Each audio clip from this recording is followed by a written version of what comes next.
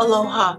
This is Emily Thoreau Threat, host of the Grief and Happiness podcast. Every Friday, I share with you my love notes, giving you a little something to think about as you navigate through your grief journey, finding happiness expanding along your way. And every Tuesday, I post my regular podcast sharing wonderful conversations with people you can relate to and who offer you encouraging ideas and helpful inspiration. I'm so grateful you're joining me and look forward to hearing from you, your thoughts. Aloha. My podcast is My Last Kiss. I remember clearly the last time I kissed Ron as he transitioned.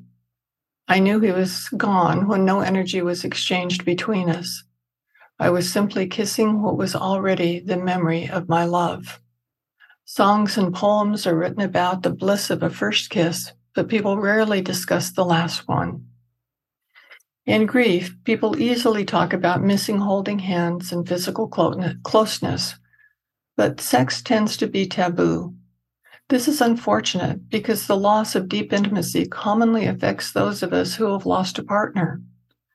Coming to us when we see someone kiss on television, or when you smell a fragrance reminding you of your lost moments, or when you see a happy couple walking hand in hand, your reaction can range from tears to depression. What can you do? First, recognize that what you're feeling is normal and should be expected. If you have someone you can talk to about what you're feeling, then talk. Don't let fear or embarrassment get in your way. I imagine most of us may have had a hard time starting that conversation, though. I turn to my journal where there's no judgment. I can express what I'm feeling and explore what those feelings mean to me. I can pour out my heart in my journal and see where that leads. A word of caution here is to not jump into bed with the first person you run into who's willing.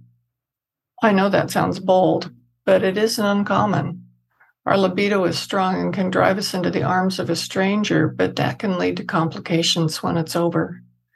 When the only sex you've been having has been with someone you love deeply, you might equate a sexual encounter with that love, leading to feelings ranging from guilt to desperations. If you do choose to have casual sex, be sure your eyes are open. After Jacques died, I was so lonely. I found myself imagining someone coming along to make me feel feminine and soothe my soul. A friend called me and said he knew how hard it could be to go places alone, so that if I ever wanted a companion, he was available. I took him up on it, and when I needed a plus one or just didn't want to go someplace alone, I took him along. He was there for me. What came up for me, though, is that I didn't expect was people talking about me, even when I could overhear what they were saying. The gist of unkind words was that it was too early for me to be dating and that I must be glad my husband died so I could move on. Yes, they really said that. People can be so thoughtless and hurtful. I chose not to go out with anyone else at that time, though this kind man still remains my friend. What you do with your body is only up to you to decide. While other people's opinions really don't matter, they can affect what you decide. I decided that my life didn't need to be fodder for gossip, so it took me a long time to realize I did want to be with someone again. I discovered what I wanted most in life was to love and be loved, so that eliminated a casual relationship for me. When I met Ron, I was immediately smitten, yet I had difficulty dealing with the fact that though our wedding vows said from death do you part, I didn't feel unmarried to Jacques, and I had to deal with that. One night we were standing in the parking lot of a restaurant where we just had a flirty, luscious meal and talked for hours, and he looked into my eyes and said, "I'm going to kiss you now." That perfect, soft, and loving kiss was perfect and started our commitment to each other. From our first kiss to our last, I had no desire to be with anyone but him. Our love life is what he called our sacred energy exchange and was perfect. Because of that, I can't imagine ever being with anyone else.